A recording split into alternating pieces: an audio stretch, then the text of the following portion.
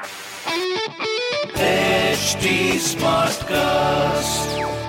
You are listening to a Mint production brought to you by HT Smartcast. Good morning. You're listening to Mint Business News with me, Gopika Gopakumar. It's a special day today. The world will be witnessing the first solar eclipse for the year.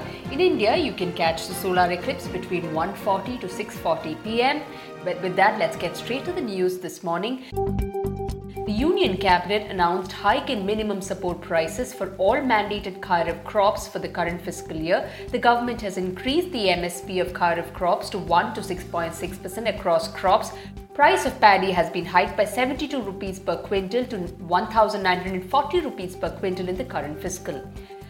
A finance ministry report on Wednesday called for stepping up the vaccination drive to cover a population of 70 crores by September. The ministry's monthly economic report said that this is essential to get the growth momentum going. India's largest domestic airline, Indigo, expects passenger traffic to revive domestically by the end of 2021 and internationally by mid-2022. The airline had recently reported its fifth straight quarterly loss, primarily because of the pandemic. In an exclusive interview to Mint Airlines chief executive Ronojoy Datta said that the 3,000 rupees worth QIP is not for working capital but more for disaster management.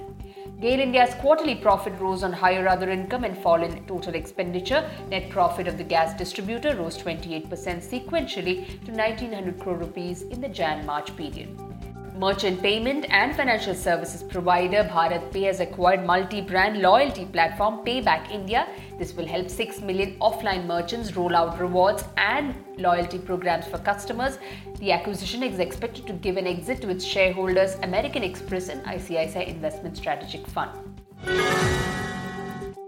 Moving on to markets, Asian stocks opened steady on Thursday after treasuries rallied. US equities ended lower on Wednesday for the third day in a row ahead of the US inflation report. The 10-year treasury yield fell below 1.5% for the first time in a month. Traders are awaiting the European Central Bank policy decision today. As for Indian markets, domestic equity indices opened in the green but erased all gains in the afternoon session amid selling pressure. Sensex slipped below the 52,000 mark, while Nifty ended below the crucial 15,550 level.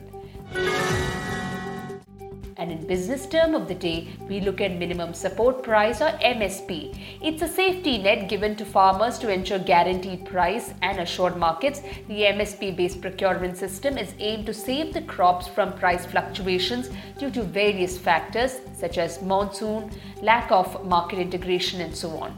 The centre currently fixes MSP for 23 farm commodities for every Kharif and Rabi crop season based on the recommendations of the Commission for Agricultural Costs and Prices.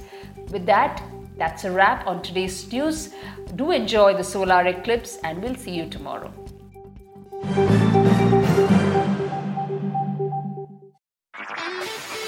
This was a Mint production brought to you by HT Smartcast. HT Smartcast.